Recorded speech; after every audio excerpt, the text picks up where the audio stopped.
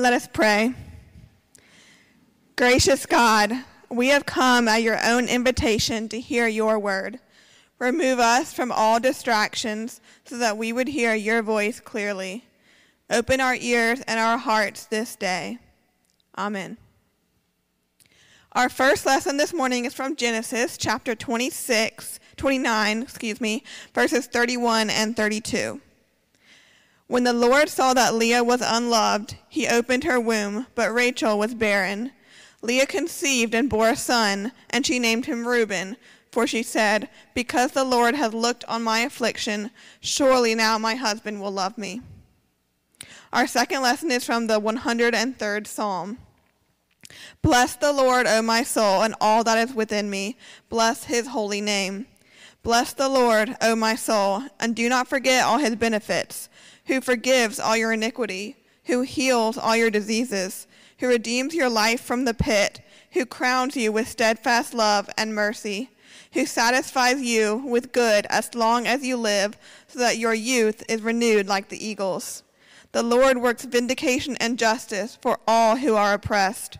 He made known his ways to Moses, his acts to the people of Israel. The Lord is merciful and gracious, slow to anger, and abounding in steadfast love. He will not always accuse, nor will he keep his anger forever. He does not deal with us according to our sins, nor repay us according to our iniquities. For as the heavens are high above the earth, so great is his steadfast love toward those who fear him. As far as the east is from the west, so far he removes our transgressions from us. As the Father has compassion for his children, so the Lord has compassion for those who fear him. For he knows how we were made. He remembers that we are dust. As for mortals, their days are like grass. They flourish like a flower of the field, for the wind passes over it, and it is gone, and its place knows it no more. But the steadfast love of the Lord is from everlasting to everlasting on those who fear him, and his righteousness to children's children, to those who keep his covenant and remember to do his commandments. The Lord has established his throne in the heavens, and his kingdom rules over all.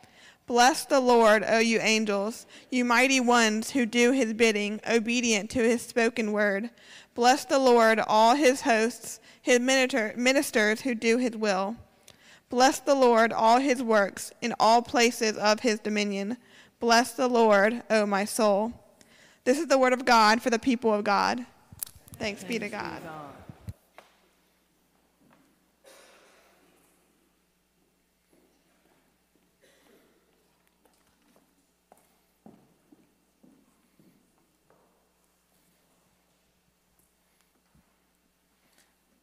Good morning.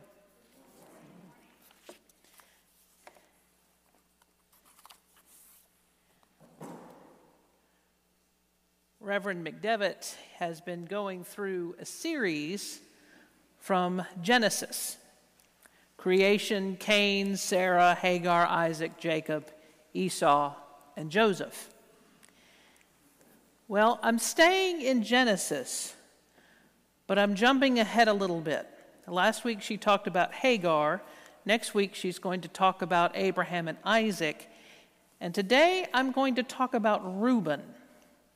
Reuben is Isaac's grandson, Abraham's great-grandson.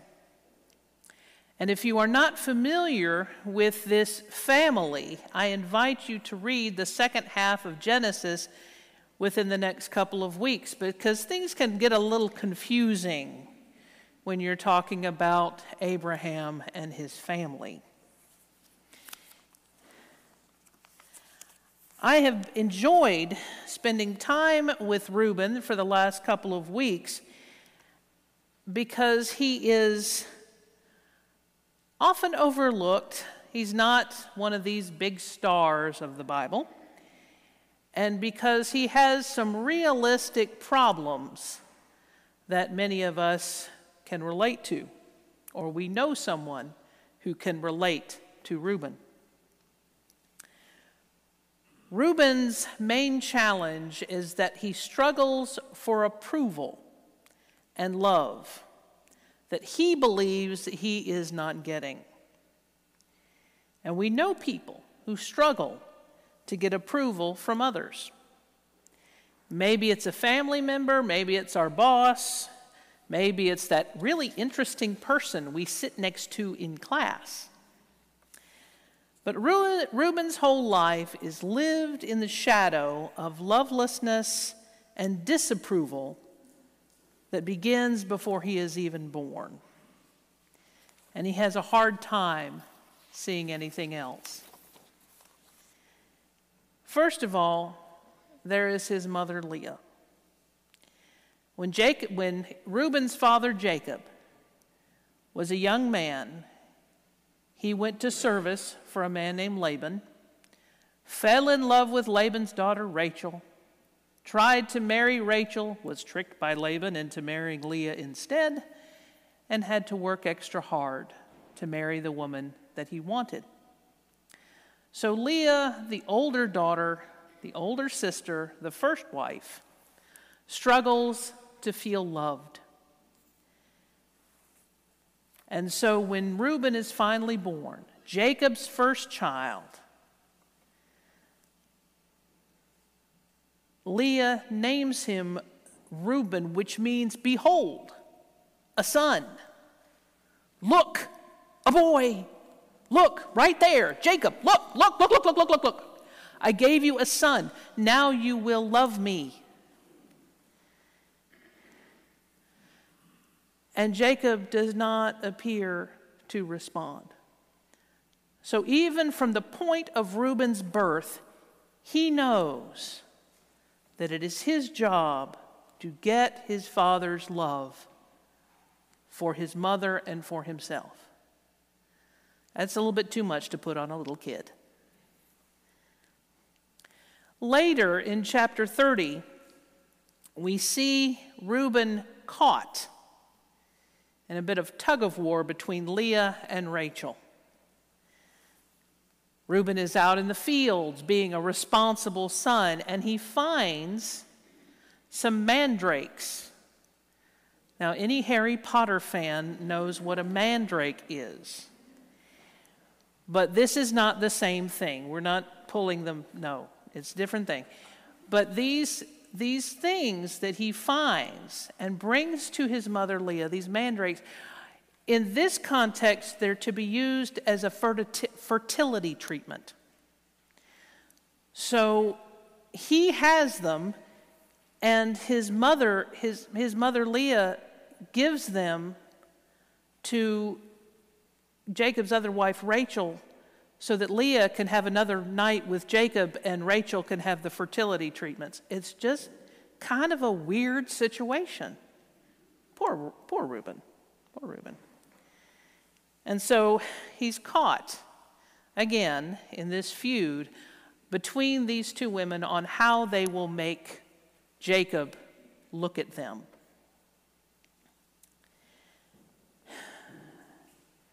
And then there is the situation with Bilhah. We don't talk about Bilhah. Okay? We don't talk about Bruto. We don't talk about Bilhah. It's very difficult. Just so you know, this is kind of a stressful situation for me because it is very difficult to write a G-rated sermon on an R-rated book. Okay? Bilhah, and I can't talk about it, but she's good for a sermon. If you want to read about her, she's good for a sermon about women's autonomy, women's rights, and so on. That's Bilhah, Bilhah. Please read it because I can't. Okay?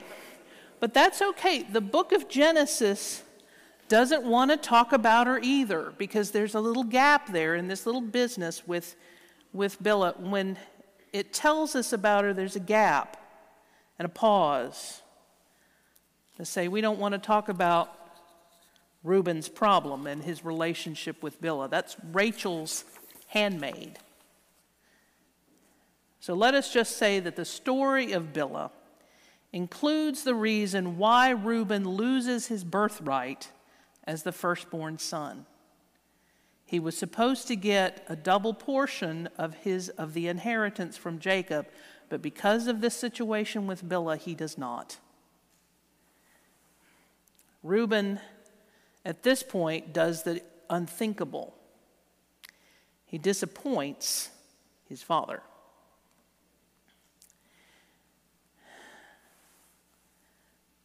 And then later, as a young man, he's out with his brothers. He's the oldest. He's supposed to be in charge. He's supposed to be able to control all of these people, but he can't.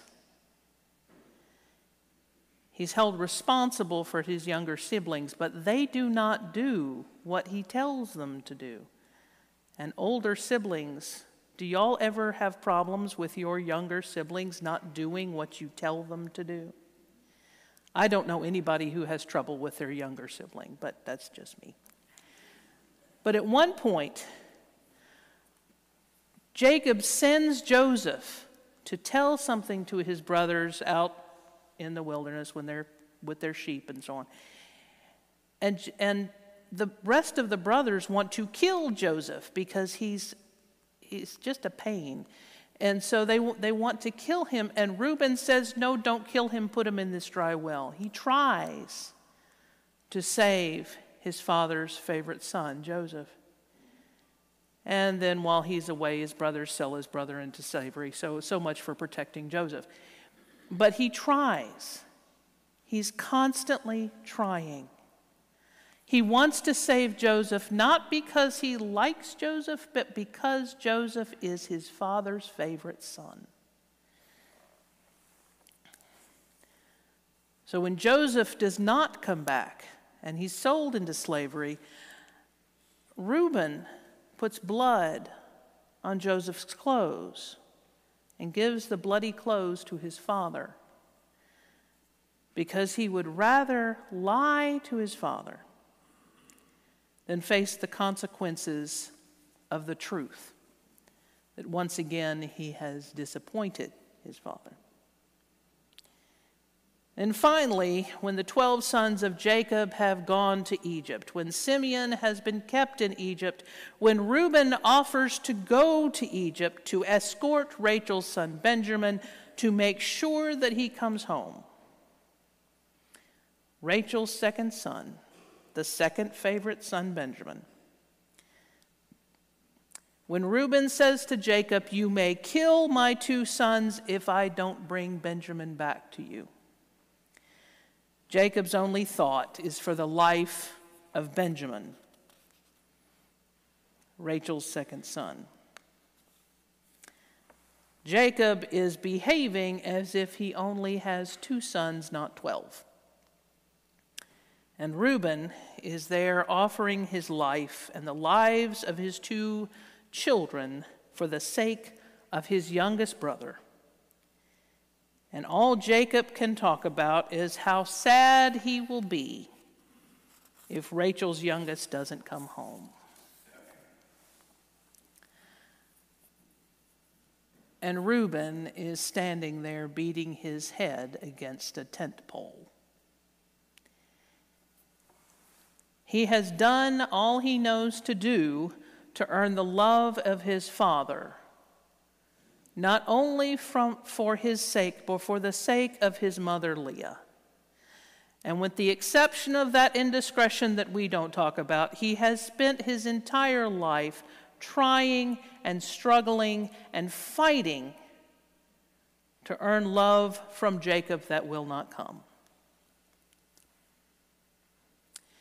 So many of us work ourselves to pieces to earn the love of someone else.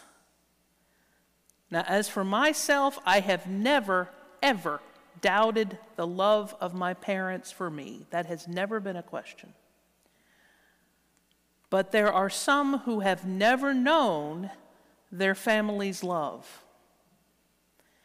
They ask themselves, if I do this, if I do that, maybe my father will love me.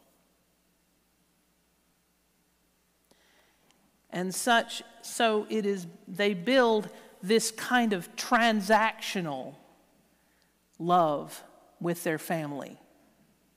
If I do this, then I will get the love in return. Well, Jacob has problems, and if you want to see a messed up family, read the story of Abraham and his children. But that is how we could look through and see how people sometimes behave and say, oh, I like this, I don't like that, I'm not going to be that way with my family, and so on. But Jacob's love is not God's love. God's love is very different. It is not transactional. Like I say, my relationship with my employer is transactional. I show up, I do my job, my boss pays me. It's a nice relationship. But my relationship with God is not that way. God loves us freely.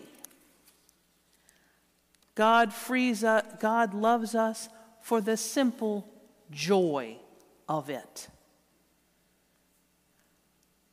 And as a result, we are free to love God freely.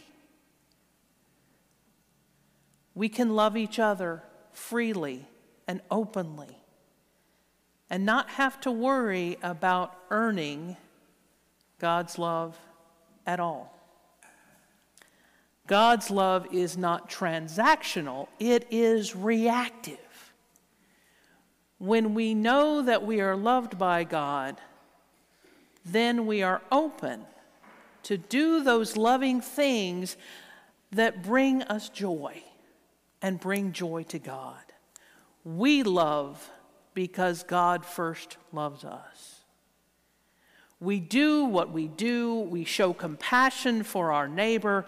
We show compassion for those we do not know, not because we are trying to earn anything, but because we want to. And Jesus said, I came that you might have life and have it abundantly. Not restrained by trying to earn God's love, but because we get to be giddy about already having the assurance of it. God gave love first. God gave Jesus to us first. And we can act on it, and we can bask in it. Reuben can struggle. Reuben can try.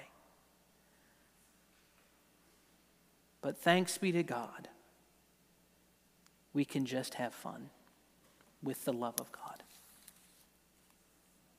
Amen.